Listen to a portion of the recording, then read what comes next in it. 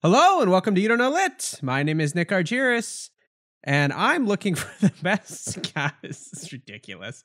I'm looking for the best book about total isolation. Mm-hmm. Right, as you do. At the end of the show, we always ask the lit heads to suggest books for us, but maybe we should lean into themes. Like maybe the lit head should be suggesting themes for us because we are clearly terrible at it. Whoa. Well, I mean, like big city books, isolation. Whoa, those are our best themes. Oh, yeah. You know big what? city Joe, books. I'm tired of you trash talking big city books. That was possibly one of the greatest things I've come up with. And yes, I'm taking the fall for big city books right here. I think the lit heads love big city. I think the lit heads want to see a sequel. Big City 2. Bigger cities. Even bigger. Yeah. City Slickers did it, and we're going to do it. To help me with a book about isolation and a totally upbeat tone to this podcast are two high school English teachers, Ian and Joe. My name's Joe Holshoe, and Nick, you joke, but I have brought maybe the most upbeat book about isolation ever written. It's really about making the best of a bad situation. It is Amor Towles' 2016 book, A Gentleman in Moscow. Today, my name is Dr. Ian DeYoung. Today, I'm a high school English teacher. And today I brought the most isolated book there is, Putting the Ice in Isolation. Ooh. Rear Admiral Richard Byrd's book, Alone. May your earlobes turn into assholes and shit on your shoulders. Hey, the plot doesn't fucking matter at all. This is what I think it's about. If you look closely enough, every author was at some point a racist. Audiobooks don't count, right? All art is quite useless. Who told you that? Fun fact, that is how Joe laughs.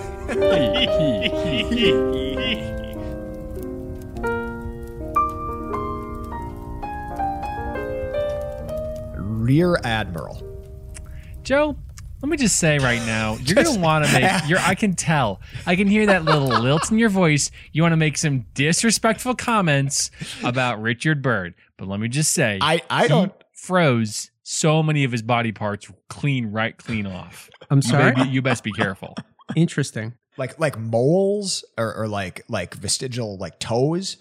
His posterior, perhaps? Perhaps is his that posterior. why he's called a rear probably admiral? why? Did it freeze off? Yeah. I'm not going to talk about vestigial limbs because that's, again, Is it disrespectful. an honorary title because he froze his ass off? Rear Admiral. Somebody really had fun with that one. He was an actual. I'm not talking today about him very much, except for the whole book is about him. But I did some research on him, and it turns out he became kind of the living expert on Antarctica to the point that when World War II rolled around, the U.S. was like, we need someone to guard Antarctica, so they sent him to Antarctica to make sure. Just him. Just him in a penguin costume. That seems like it might have been a joke. And that is the origin of the Batman villain, the Penguin. The Penguin. Joe, you had a fun fact that was gonna. I have a fun fact. Fill It's in about some gaps Antarctica. here Though. for us? Can I still use it? Mm-hmm. Okay, so the North Pole, which is not Antarctica, it's the North Pole. That is the a great average fact. depth of ice on the North Pole is 30 feet deep. Okay. Great. In Antarctica, the average depth of ice is 3 miles. That is insane. Think of how much more ice that is. That's insane. That's a lot of ice. That's so much ice. Can I share a fact with you? Absolutely. All right. So, in the world of fun facts, space shuttles when they're leaving space, when they're leaving the orbit, when they're going up, when they're going up. So when they're leaving the Earth. Yeah, when they're not leaving when the they're Earth. space. When they're going to space. Yes. That's the opposite of leaving orbit, yes. They travel almost 5 miles a second. Is that true? Like when they exit the Earth? They travel about 17,500 miles per hour, which if you do some quick arithmetic is shockingly fast. It's still one of the facts that just blows my mind every time I hear it. Just next time you're in the car, just imagine being 5 miles ahead of where you're driving in 1 second. my mind just flashes back to like it flashes back to like the right stuff and like the G-force, like, yes. you know, the spinny thing that we're all familiar with. That's Yeah, been the spinny like whirly the spinny yeah. whirly thing. And I just imagine early NASA being like, look, we want to send people into space, but it's going to be really fast. Like, we don't know what people should be able to do, but definitely withstand really, really fast speeds is one of them. Well, how fast do you think it's going to be, Jim? Well, we're thinking so fast that everybody will puke. Oh, okay, cool. Do you guys want to know like one more fun fact? Yeah, we would love to round that out. Rule of threes here. The number of lit heads who have clicked away from this podcast in the last 5 minutes is how many per actual second? infinity. Hey, welcome, lit heads. Welcome to our weekly, or as we call it, strongly podcast here. And as you know, every week we pick a theme and 2 books that don't really match, and we fight and bicker. And so we do have a couple show rules to keep us in line here. Rule number 1 is, of course, only unavoidable spoilers. We try to keep those to a minimum. Rule number 2 is omit needless words, Joe. Got it. We just apologize so much for some of Joe's stories. And rule number 3 is winning isn't the only thing; it's the only thing. No, what is it? Winning is. I really like that Nick has It's so the few only jobs thing. on the actual recording of this show. I'd like to propose a raft of perhaps sub rules or replacement shadow rules, we might say. Shadow Rule number rules. 1, don't you dare. Rule number 2, watch yourself. And rule number 3, don't even think about it. Yeah. All right. That is the raft of shadow rules, the rules Those are that shadow. actually govern the podcast. Yeah. Well, I think rules are just fun. So it's good to have as many as you can. So, hey, Joseph, do you want to take 30 seconds to just tell me about your book quickly? Yeah, I Well, would not love quickly, to take like 30 specifically 30 to seconds. quickly tell you about my book quickly. Nick, if human beings deserve our consideration, they deserve our reconsideration. Wow. A Gentleman in Moscow, written in 2016 by Amor Taulis, is about Count Alexander Ilyich Rostov, a man who has been found guilty by the Bolsheviks of being a social parasite. Rather than execute him, though, he's saved by the merits of a revolutionary poem that he wrote in his youth, and he's sentenced to live out his life in the luxury Hotel Metropole under house arrest. Nick, it's the best book I've read lately. I've read it 3 times in the last 3 months. I've just enjoyed it tremendously. Just some additional arithmetic. That is once per month. Thank you, Nick. Math check. I'm really liking this new character Nick is trying out. Oh. Math Man. Math man. Wait, I'm sorry. He's sentenced. I have a lot of questions. He's sentenced for his crimes to live in a luxury hotel. Right. Well, I don't want to get Joe, into it too I'm much. sorry. I here. got to say, this sounds like it's not particularly realistic. Sure. Well, here's the thing. They put him in a really small room in that hotel. Oh, do you the poor know how boy. when you God. get a last minute room on Hotel Tonight, how it's Like a always junior- over the steps? It's always like the worst room in the place. It's even worse than that. It wouldn't even be on Hotel Tonight. I recently used Hotel Tonight, coincidentally, and This episode brought to you by Hotels Tonight, and I booked it at 1:00, and then I called the hotel and I said, "Hey, would it be possible to drop off our luggage and check into the rooms?" Because I don't know if you guys know, we're in the middle of a pandemic and hotels are completely empty. And he goes, "Oh, let me see here, sir. Let's see your reservation. Oh, you booked with Hotels Tonight. No, you're gonna have to come at 4:00. I'm sorry."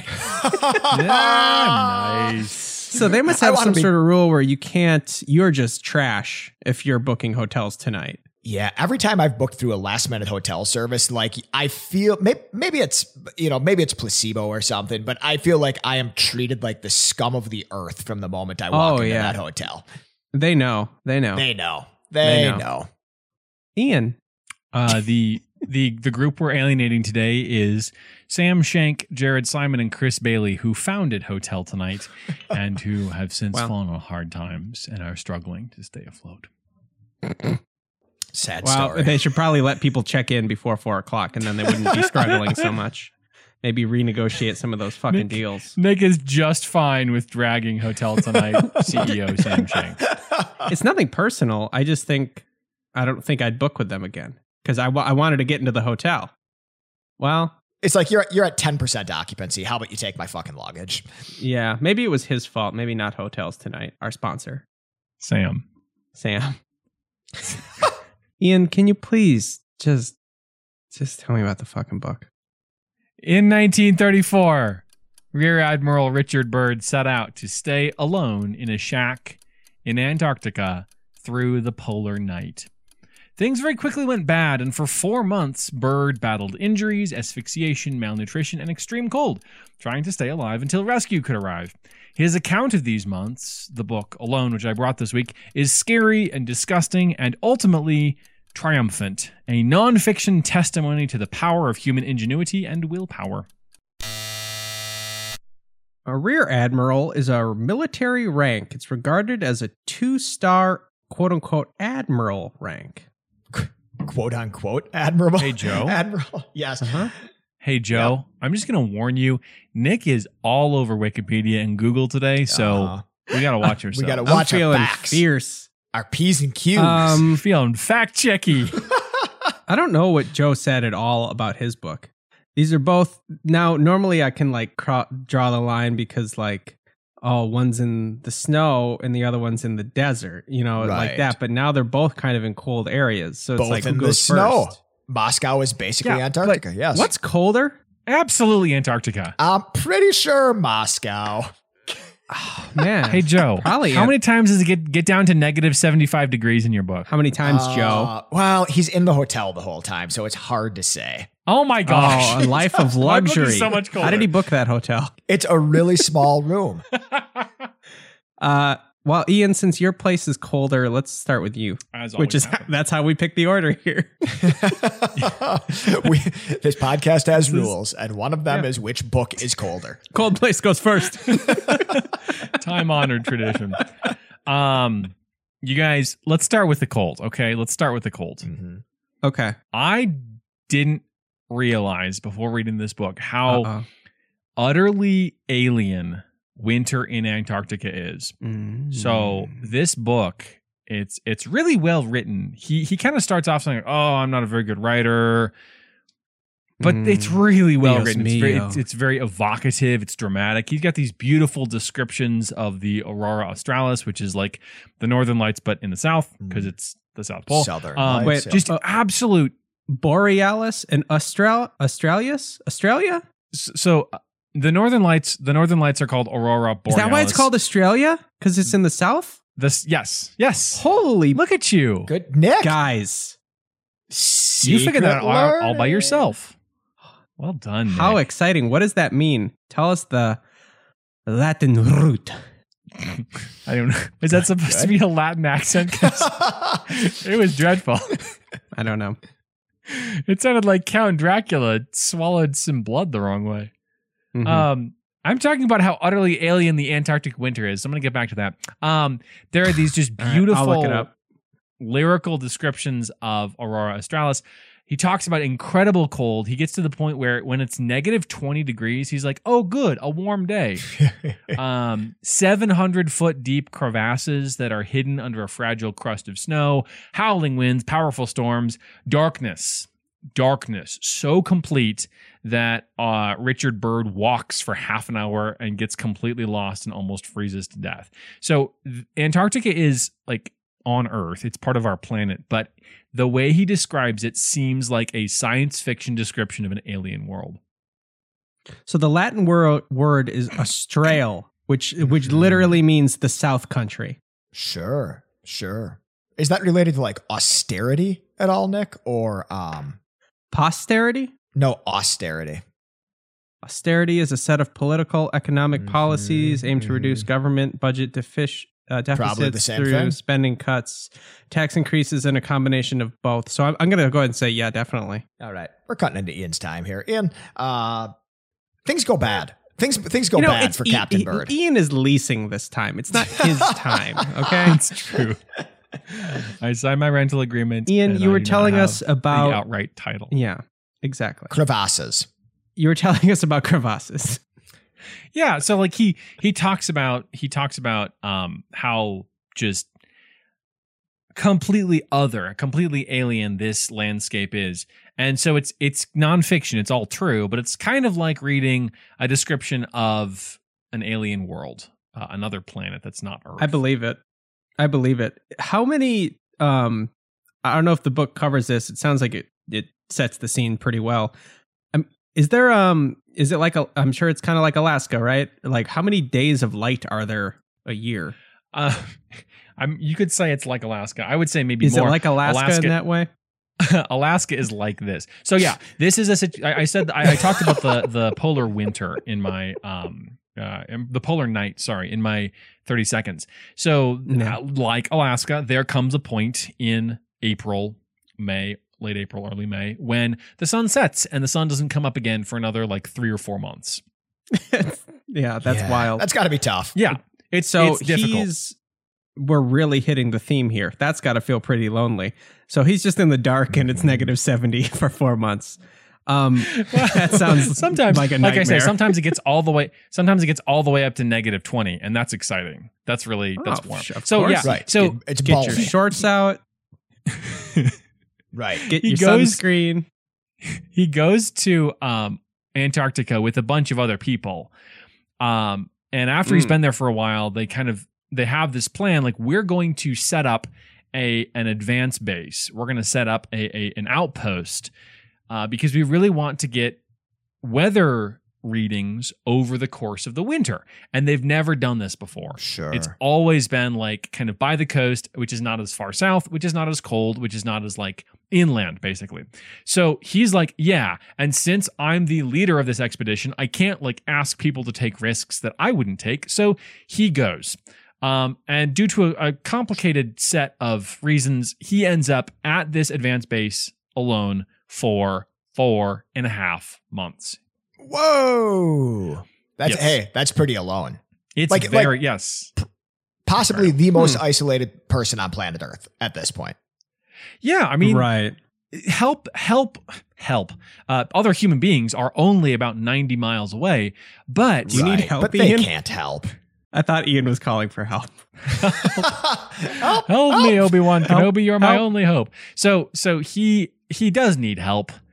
He ends up like right off the bat, bad stuff. So he has these grand plans. Okay, first let me tell you about his plans, and then I'll tell you about how bad things go from the beginning. We would love that. He plans to be at advanced base over the course of the polar winter, which is also the night time. He wants to get weather recordings. So how cold does it get? And what's the snow like? And what's the wind like? And what are the storm patterns like? He wants to take observations of the Aurora Australis. So he's going to go there. They're going to bury this. They build this modular shack, and they're going to bury it in the ice in the Antarctic. And he's going to live there. And they've got all this gear, all this stuff. They've got like a radio so he can be in radio contact. They've got all this equipment, which he'll use to measure. And they go there and they set it up, and almost immediately things start going wrong. So the day his friends leave, he falls and injures his shoulder. And this is not like, ouch. Bad This timing. is like the kind of thing where he basically now has one good arm. So 1934. So right? wait. They leave. Like they leave, and like he basically injures his shoulder waving goodbye to them. So like as soon as he's by himself, he's injured. He falls down, I think, in the process of like the last day's preparation, and he doesn't realize like, oh hey, I've seriously like strained my shoulder. But as he waves goodbye, it's like, oh yes, this is going to be an issue. So that's the first thing. He's already kind of in bad shape, but he's like, I'll recover. You know, I've got a lot of downtime. I'll catch up on my reading. I'll listen to a lot of records. I'll like come into. I'll get Oh to know my God. myself. And then the first week goes by, and he's like, "Shit, I did I it listened all to already." all my records. Got through it all. Well, it's really interesting. He's got a lot of work. He's got to like constantly be checking the instruments every couple of hours. And there is like Still little. cold. What's that? Still cold. Yeah, it's Yeah, it's a good cold. point, Joe. It's more cold. It's less cold. It's snowing now. It's not snowing. And there's also like upkeep he has to do. So the instruments have to be out kind of in the wind. And all like his stove goes out into the air. So he's got to be like making sure there's no ice clogging up the stovepipe. He's got to be making sure there's no ice clogging up the instruments. So he's constantly out, constantly like wearing himself out. And he's doing okay for a while, but then it turns out that the stove's exhaust pipe is not airtight. So the stove is in the shack. It's burning. Mm-hmm. And the exhaust pipe, which goes to the surface and is supposed to vent all of the fumes, is venting some fumes into the shack. Not Hey, good. Ian, Yeah. before you go on with the suspenseful cliffhanger, this is fiction. No, it's all No. true. Oh, It's did you all say true. that? Yeah, I did. All right, At the all top. right. That's on me.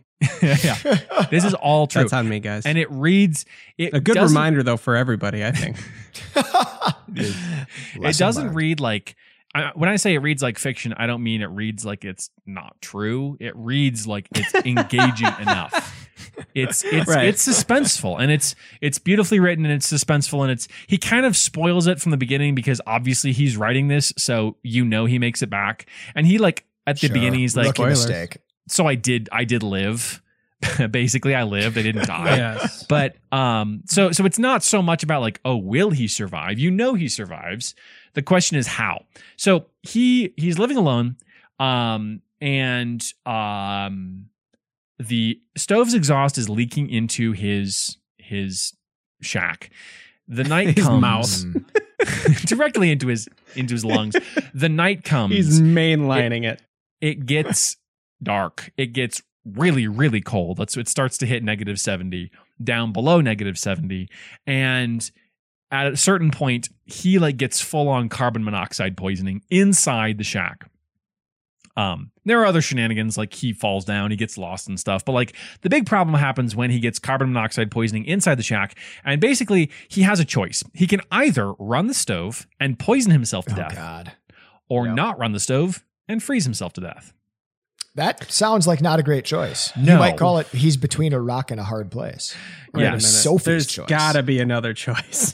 There's gotta be some additional solutions here. So what he does is he basically says, I will do a little bit of carbon monoxide poisoning every day, enough to keep me from freezing to death.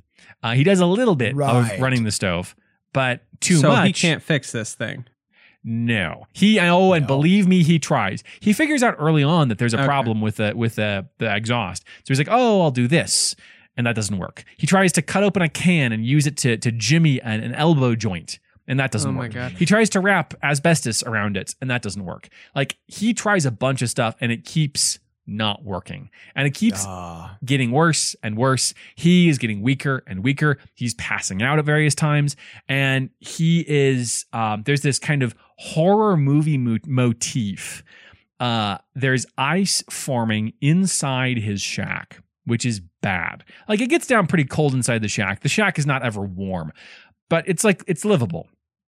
But it's cold enough, and there's enough kind of like leaks to the outside air that the ice is forming inside his shack, and it's creeping slowly up the walls toward the skylight, which is the warmest part of the room.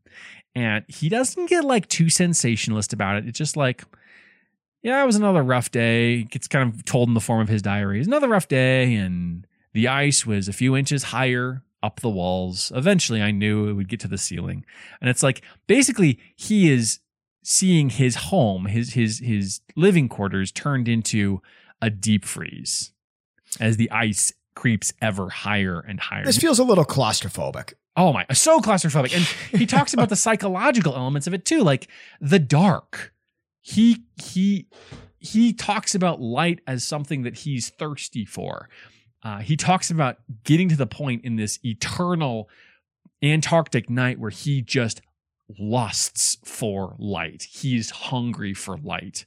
And he's alone, and he's thinking about like, well, next time I collapse, I might die. There's a moment when he wakes up and he's like, it was really hard to wake up.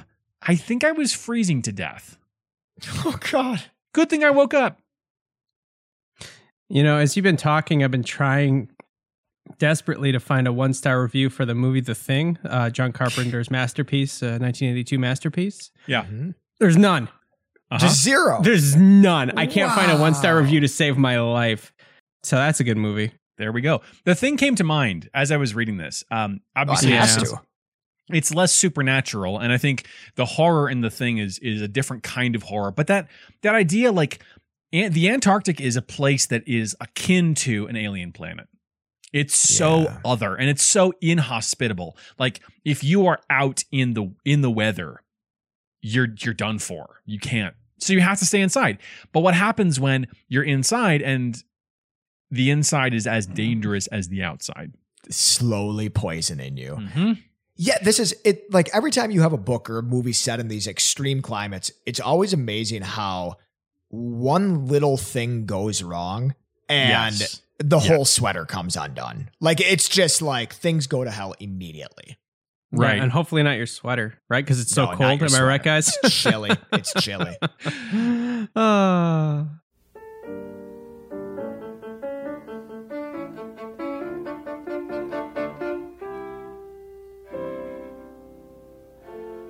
You guys might be asking, well, okay, why doesn't this chucklehead call for help? He has a radio. For help. I told you he has a radio, and he has and friends. help is 90 miles away. Only 9 miles away. Yeah. So, like, why not just call them? He believes, and his men believe, the other people in the expedition believe, that you can't do this. They believe that it is impossible to get there in the Arctic night, in the Arctic winter. Oh, can't be done. You will die. This is the prevailing knowledge, a belief that you will die if you try and go out in the Arctic winter. You have to have like a base to go back to and be warm in. You can't camp out there in like tents. You take a car out there and the oil will freeze as you're driving it. Right. You take a car out there in the middle of a blizzard and perhaps the snow will drift up around it dozens of feet deep so that you can't get out. Like, you can't drive, you can't fly, you can't dog, so that you will freeze. That's what everyone believes. What a great setting, right? Mm-hmm. Like, I think that's what makes the thing so good, right? Yeah. Is that it's just where there's are you no gonna go? creative. What you gonna do? There's no creative like opportunity. Man, do you remember Apollo 13? They like got back to the Earth with like a soda can and like a plastic bag and like a straw. Do you remember that? And you're just thinking to yourself, wait a minute. Wait a minute.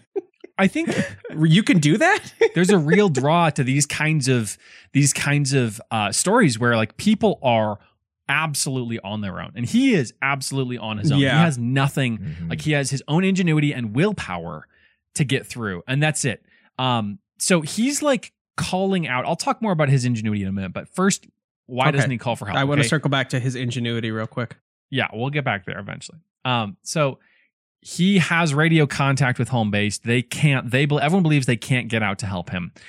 After a while, they kind of so he's not telling them. He's not telling them I'm sick from carbon monoxide poisoning. I think I'm dying, because he believes, rightly, that if he tells them, they will say, well, we're going to go help you, and they'll throw their lives away. And they'll die. Yeah. Yeah. And he So thinks he's a like hero. they have this sense of duty. They'll go out there and do it. So he doesn't tell them I'm sick. He tries to hide it from them. After a while, they're like, interesting. He's taking 20 minutes between sending us messages. Interesting. He's getting extremely tired from hand cranking the generator to send short, garbled Morse code radio signals.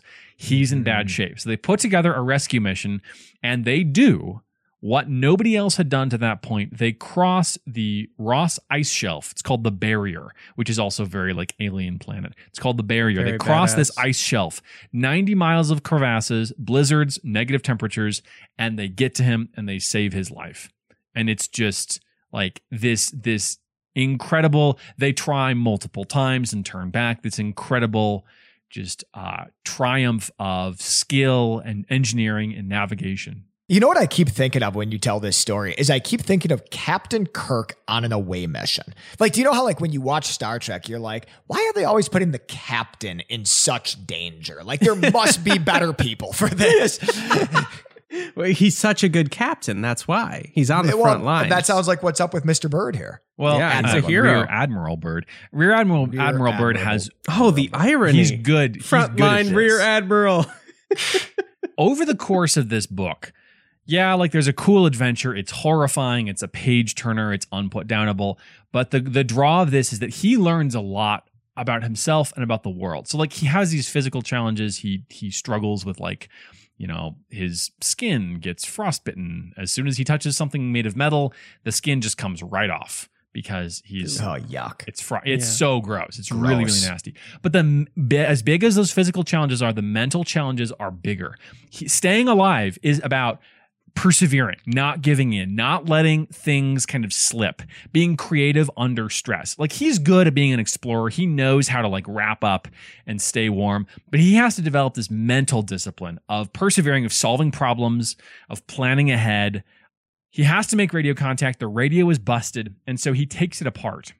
And he can't figure out what's the matter with the radio, so he puts it back together, and the next day he tries again. And every day he tries again to figure out what the matter with it is. There's one entry from his diary. He's like, I can't figure this out. The radio is completely busted. It's beyond me. And the next day he's like, I did it again. I took this apart for the 8th time and I found the loose connection and I'm back into radioing. And he just has these reserves of perseverance and willpower he didn't know he had. So he's alone.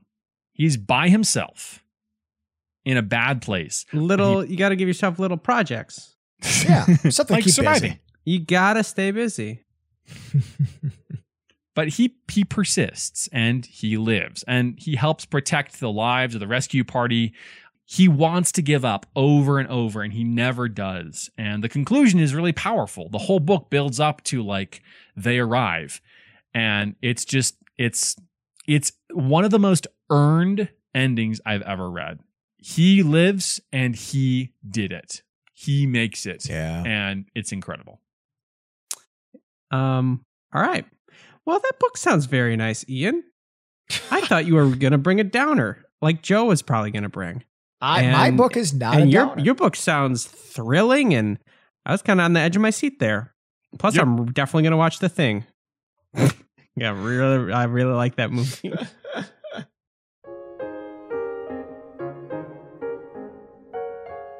What is the material in which you celebrate a certain date that the jewelry companies have made up? Now, I know 1 year is wood. I think 2 year is ceramic. Year 3 is ruby. Year 4 is diamond. Let's just go through them. Let's just emerald. Yep. Sure, all of them. Let's hit them And all. what's 50? Teeth. Theme material. 50 is the stuff that themes are made of. Year 50, when something's been around, like when a marriage or a company's been around, you pluck out all of your enemy's teeth and form it into a sculpture. Right. So, Joe, I don't think Ian has anything there, but I think for next week, in honor of our 50th episode, Right? I think we should really bring it on the theme. And Right. I mean, what better than gold as a theme? Yeah, gold is fantastic. I think when my mom retired, she got a... No, that can't be right. She got a golden watch? Is that a thing? You get a golden watch after working at a place for a while. But not 50 years. You don't work somewhere for 50 years, do you? Am I going to teach for 50 years? Places might give different. Like I know somebody who got a clock after working for AT&T for 35 years. That better have been a nice clock. symbolic. It was made of souls. Oh, that's almost depressing. Oh Isn't it? no, it's not. I've got my grandfather. My grandfather got a watch after working up at a place for 40 years. Did he have to hide it up his ass? Now I have that watch, and I would never let anything happen to it, even if I was in Vietnam. Up his ass for 4 years. Yep. Christopher Walken, where did you come from? I'm not dead yet, so I can't endorse this show. But I do have a watch up my ass. This is great. This is an unexpected cameo. Bye. Hey, congrats on your 50th episode, Ian and Joe and Nick. Nick, what do you think about that? Oh, my ass. No, I said Nick. I don't want to talk to you, Christopher. I want to see what Nick thinks Go about away, your Christopher endorsement, Walken. Christopher. My ass. That's so much right now. This is been concerning. 20 I think Nick years. fell It's over. about my He may have ass. fainted with the delight of seeing movie's Christopher Walken on the Celebrating Skype its screen. Guys, we gotta. What are you gonna bring for our 50th episode? I'm going to bring a book with gold in the title. The Black Keys have the song "Gold on the Ceiling." I'm not going to bring that song because it's not a book. I'm going to bring Yeah, that wouldn't even fit. the Ian Fleming book, James Bond in Goldfinger. Oh, that's really clever, Ian. Way to Thank you. incorporate that into it. And then Joe, are you gonna bring Something wildly different? like a gold book too? In the interest of making your choice easy, I'm going to bring something totally different. And I had all these really good plans to find. Right. But the problem is Yeah. not that many books have the word gold in the title. And I know how, Nick, you really like if the theme is gold, you would prefer gold was in the title. And I'm here to Right. deliver. That's my brand. So I am bringing a book by a British author named Ian Fleming. And that book is called The Man with the Golden, golden Gun. The Man with the Golden Gun.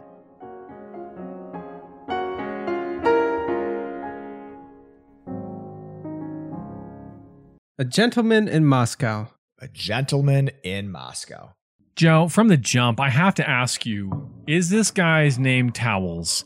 And His related name? question, is he named Towels because there are towels in a luxury hotel? Related question, one more, sorry. Does our main character steal the bathrobe from this luxury hotel as is right and proper? Well, hold on now. Fourth question coming at you real quick. Is Michael Jackson's "Stranger in Moscow" based on this song? I don't know what song that is. I'm only familiar with Michael Jackson's greatest hits. His You can name probably is get the rights to it. Amor You just play it right Towles. now, Nick. You guys getting that? Absolutely nothing. It kind of sounds like you're making noise with your mouth. We got Nick. slow It kind motion. of sounds like you're going like. This is the amazing audio that Lidheads show up for. This is Michael Jackson. And what's the name of the song again? "Stranger in Moscow." Stranger in Moscow. Is it because he's a stranger in Moscow, or is it because He's the stranger, is and we're Stranger getting in the whole Moscow? a noir, black and white. Michael walking Right. down the street here. It's Sure. it's a sad picture. Is he doing that one walk he does, like he's on the moon? Sure. The spacewalk, it's called. If this music video started off with just real dark and gritty and slow and black and white and just Michael Jackson just ripping a moonwalk down Moscow, that would have been so much better than what I just watched. Well, Nick, so So I guess answer your that's my question, Joe. So to answer your question, I do not believe that the Michael Jackson song is based on this book because this book came out in 2016 and Michael Jackson died some time before that, let alone, recorded his famous I song think about being a stranger in Moscow. Song came out in '94, so yeah, that timeline does not match Just up. does not match Doesn't up. match. Second That of one's all, on me. I don't know how to pronounce this guy's last name, but I'm going to go ahead for the sake of avoiding any tomfoolery, and I'm going to pronounce it as Tales. I'm not going to pronounce it as Towels. Good to me. And As I look at it, that third is of all- a huge mangling, Joe. Teles? And how would you pronounce it, Dr. Pronunciation? Dr. Pedantic? Wow, Laos. Perfect. Got it. Wow. Gotta be able to look that up, Joe, huh? And to answer your final question, or at least the last question that I remember, the Count would never steal a bathrobe from the hotel. Also, how would that even work? He lives at the hotel forever. Where's he going to bring it? like to his room? I'm sure he's dug tunnels out of the hotel, hasn't he? No, he has not left the hotel. That's a mistake. really, you have to Gotta dig those understand tunnels. that. He is under house arrest. He has not left the hotel. Joe, are you going to talk about your book or what? Well, I was going to I feel talk like about you're Michael really Jackson's stalling songs. here. Oh my God. Okay. This is a hard book to talk about because I love it. And as Sir, everybody bring it. knows, That and was as 100% Ian knows, stalling. which Nick has no appreciation for. How It's dare you. hardest on this show to talk about the books that you really love. There's a bunch going on in this book. Just a very brief plot outline because it only has a very brief plot. Alexander Ilyich Rostov is a count.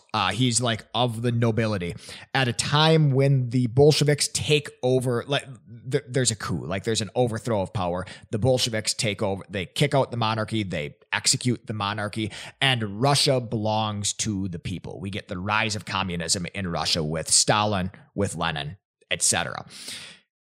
Like many of the gentry, Alexander is put on trial for being a social parasite. If he is found guilty, they're going to execute him. And that's like it's like the background of this book. They're going to execute him if they find him guilty. And at his trial, somebody brings forward a poem that he wrote as a young man. And the poem, they decide, has revolutionary undertones, or maybe revolutionary overtones, and therefore they are not going to execute him, but instead confine him to house arrest at this hotel that he has been living at. And that is kind of the plot. It's also like what happens in the first 15 pages of the book. So, okay. Ian, take it. No, go ahead. Ian, take it away, please. No, go ahead, Nick.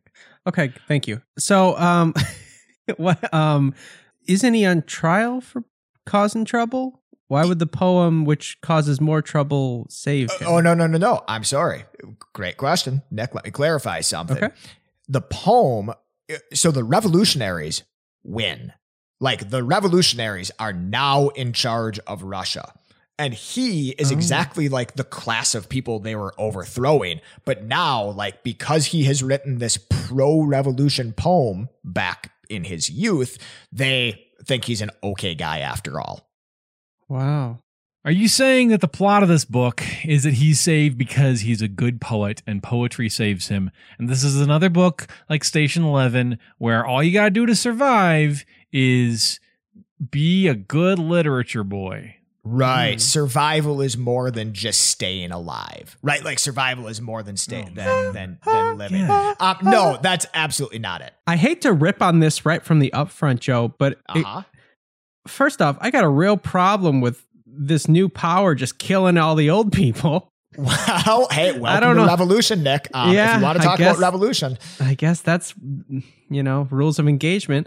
My other thing is this reverse cancel culture? Did they find an old tweet and they were like, oh, never mind, you're cool. You're actually that absolved him of his sins. That's good. I like that. I like that. How old was the poem? Years old. 10 years old at the time. At least 2 then. Yes. So they basically looked into his history. They looked into his Twitter history. They found a very favorable tweet, and he was absolved of the sins of his fathers. I wish it worked like that more often. That's something that never fucking happens. Nope. Wow.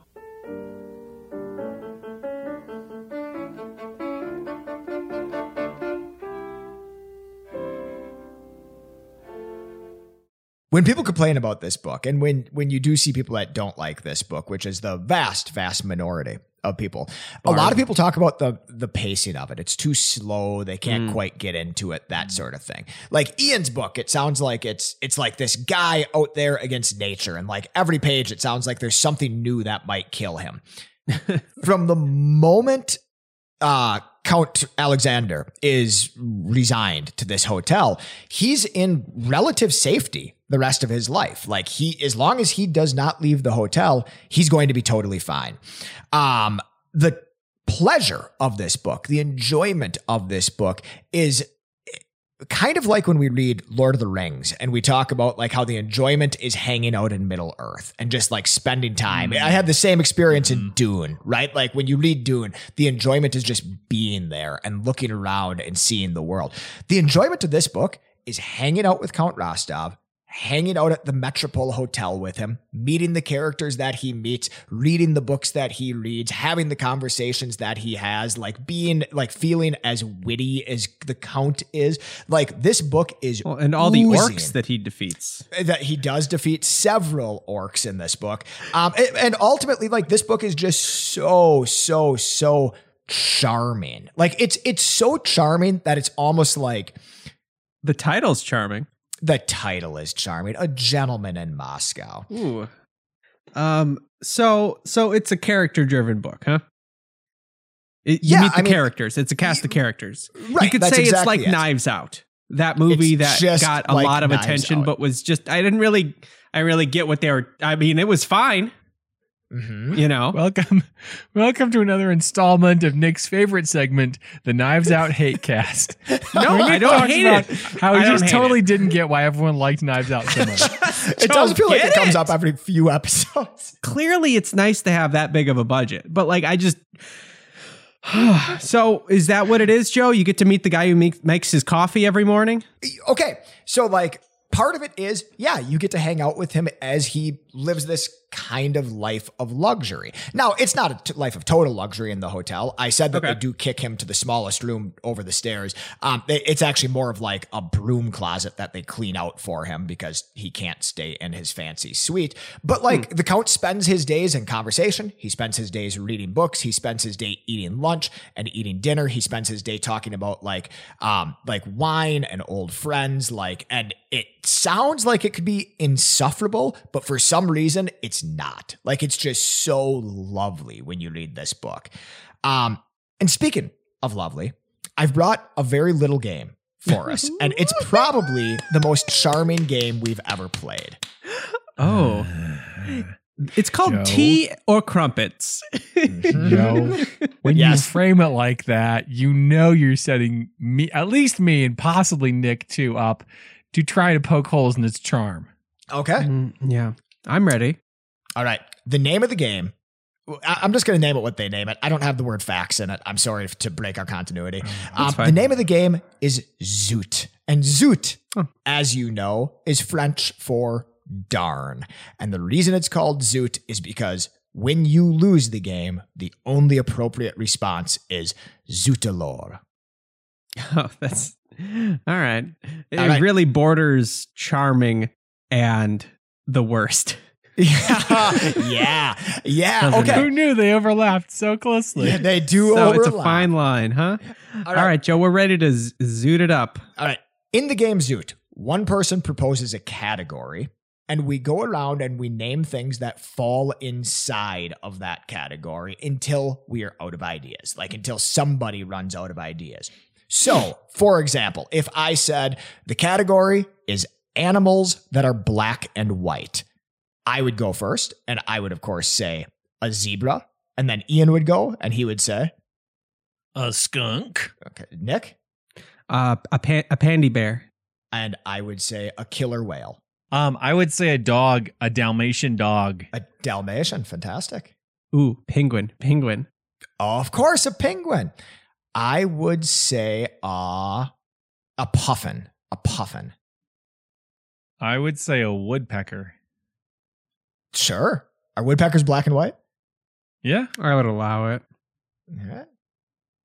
I'm ready to end it on my turn. Yep, Zoot. let's do it. Zoot. Right. So that's now, what's the whole word you say? Zoot. Zoot allure. Like a zoot suit. Like a zoot suit. If I remember freshman year French class, zoot allure basically means very much darn. Like darn very much. So, all right. Okay, so it's little things like this. Like they play the game Zoot probably 4 different times throughout this book, right? Like they spend their day, like the Count is there. And a lot of the charm is him spending time with the cast of characters that he comes across. And the best interactions that he has are with a pair of young girls, right? Like a pair of young girls, probably about like, what would it be? Probably like 15, 20 years apart. And the first one is a young girl who stays in the hotel, and she is very like inquisitive and very precocious and she wants to like learn about the hotel, and they go and spy on meetings and like hide in rooms. And the Count hangs out with her, and they like go around and they like there's a conference there where like the new government is deciding like how things are going to be decided, and the two of these kind of kids, the Count and this little girl, hide up in the balcony under a chair, and they eavesdrop on this conference and they watch the proceedings of it. And it's just these charming little interactions that are just so like thick with atmosphere, like like dripping with atmosphere, like it's dripping with charm. It's wit, it's subtle humor, it's cozy, it's adorable. It's lovely. Are we getting towards a game, or did we just play it? Ian, do you know? We kind of passed over it. It was a secret game. The game was, can Joe sneak more analysis in without us knowing? Were you just explaining the rules to the game? Okay. We played one round of Zoot. Yeah, we played one round of Zoot with the black and white. We can play another round if you'd like. I thought it was going to be like a book-focused one, like name a Russian. No. It's just Putin. What do you get out of this book? It sounds like it's just, and this is fiction. Totally a fictional book, written by an American about like a fictional person living during a real time. So I guess you might call it historical fiction. Okay. And so, what do you learn anything about the history? Is it kind of like, oh, here's the main story and it's character driven, but in the background, it's this whole like political message, or like, what's the dynamic? God, Nick, that's like exactly what happens. Yeah. This reminds me of, what's that one movie with Sacha Baron Cohen? They're in like a train station. Hugo. Yeah. Hugo, with the little boy? Where it's kind of like you're in this one area where this kid kind of lives, and like, but it's really about something else completely different. Yeah. Okay. Is so this it's like, Hugo? This is basically Hugo. Yeah. Like one of the categories that I have here, like all of the best books that we bring, is there's a ton of secret learning in this book. Like, right. The Count, it's so crazy because like in the course of the Count's life, in the course of the time that we know the Count, he witnesses, and I'm putting witnesses in quotes here because it happens in the background, but he witnesses the Russian Revolution, the rise of communism, the transfer of power from Lenin to Stalin, the new transfer of power from Stalin to like when he dies, there's no successor in place and there's a bit of a power vacuum, and like eventually Gorbachev rises to power. Like World War II happens in the midst of this book, and it's always in the background. Like it's always just like referenced here and there, alluded to, right? And you're getting hints and nods. Yeah, it gives it nods. The book is saying Hitler doesn't matter. Let's really focus on this random dude who is stuck in a broom closet in Moscow. That's exactly it. Okay, so love it. That's one cool aspect of the book, but my favorite aspect of the book, like I think the thing that has brought me back, 3 times in the last 3 months, is once per month, is boy, if I say themes, that sounds boring, but like the stuff that this book is actually about is really, really heartwarming and really encouraging. Like Ian brings this book that's about like the triumph of the human spirit over adversity. Well, it's kind of the same thing here, right? Like, but instead of, the isolation of Antarctica, I'm talking about the isolation of a luxury hotel. One of the cool things that the Count does here, though, is he starts living his life in this hotel, and he makes the best of his situation, right? Like he eats breakfast, he visits with people, he goes to lunch, etc. Right? He has like a perfectly pleasant little life. But as you could imagine, it's a little bit aimless. It's a little bit without meaning. We fast forward at one point, 10 years, and the Count is no longer just living in this hotel, but the Count has taken a job as a waiter in this hotel. And his position is a waiter. And like the purpose it gives him, the friends that he makes, like he becomes like very good friends with like the chef friends along the way. Like he creates a life inside of this hotel. But by the end of this book, you realize that you've read a book, not just where you've secretly learned about the Russian Revolution and Stalin and Lenin and Gorbachev, right?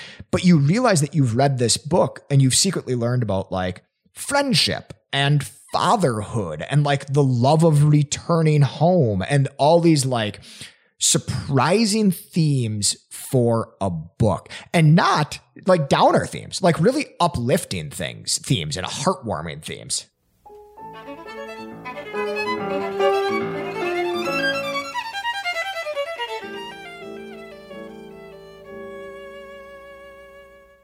Litheads, listen to me, please. Litheads, let me. That was kind of intense. Let me ask you kindly, Litheads, would you please listen? Here's the truth: we prosper if you send us some themes. We prosper, and you want us to prosper, right? You want us to do well. Litheads? So go ahead and head on over to our website, which is youdontknowthatpodcast.com, and submit either a book or a theme for us to mash two books together and talk about.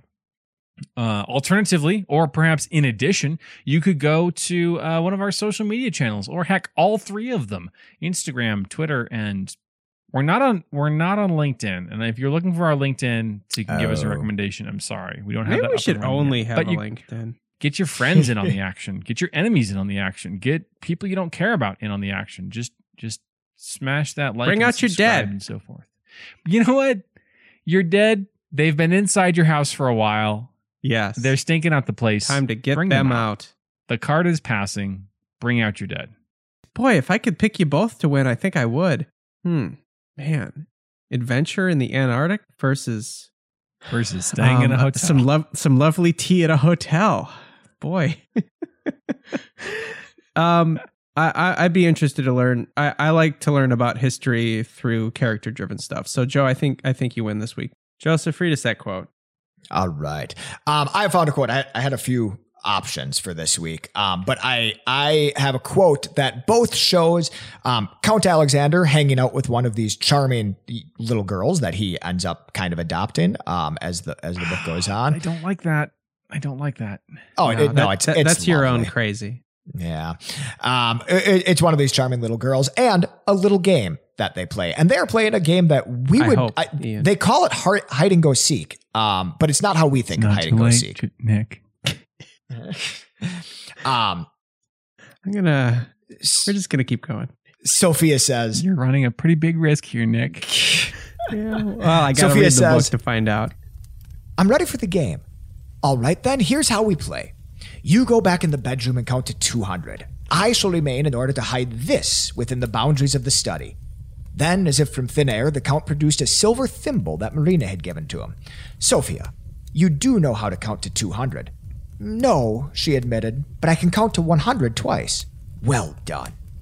Sophia exited through the closet, pulling the door shut behind her.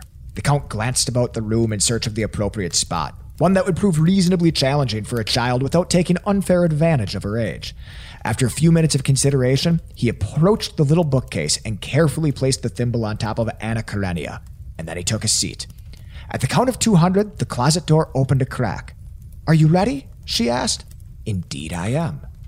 When Sophia came in, the Count expected her to scamper about the room willy-nilly, looking every which way. Instead, she remained in the doorway and quietly, almost unsettlingly, studied the room from quadrant to quadrant. Upper left, upper right, lower right, and then without a word, she walked straight to the bookcase and picked the thimble off the top of Tolstoy. This had occurred in less time than it would have taken the Count to count to 100 once. Well done, said the Count, not meaning it. Let's play again. Sophia handed the Count the thimble, but as soon as she left the room, the Count chastised himself for not having considered his next hiding place before initiating the second round. Now he had only 200 seconds to find a suitable spot. As if to unnerve him farther, Sophia began counting so loudly that he could hear her through the closed closet door. 21, 22, 23... Suddenly, it was the Count who was scampering about willy-nilly and looking every which way, discarding the spot. This spot for being too easy and that spot for being too hard. In the end, he tucked the thimble under the handle of the ambassador on the other side of the room from the bookcase. When Sophia returned, she followed the same procedure as before, although as if anticipating the Count's petty little trick. This time, she began her survey in the corner opposite from where she had found the thimble in the first round. It took her all of 20 seconds to plunk it from its hiding place. Clearly, the Count had underestimated his adversary. But by placing the thimble in such low locations, he'd been playing to her strengths. In the next round, he would take advantage of her limitations by hiding it 6 or 7 feet off the ground. Again, he said with the smile of a fox, "It's your turn." "What's that?" "It's your turn to look and my turn to hide." "No, you see, in this game, I always do the hiding and you always do the hunting." Sophia studied the Count, as her mother would have. If you always do the hiding and I always do the hunting, then it wouldn't be a game at all. The Count frowned at the indisputability of this point of view, and when she held out her hand, he dutifully placed the thimble in her palm. As if this turnabout weren't enough, when he reached for the doorknob, she tugged at his sleeve. Uncle Alexander, you won't peek, will you?" "Won't peek?" The Count had a mind to say a word or two about the integrity of the Rostovs. Instead, he composed himself. "No, Sophia, I will not peek. You promise?" "I promise."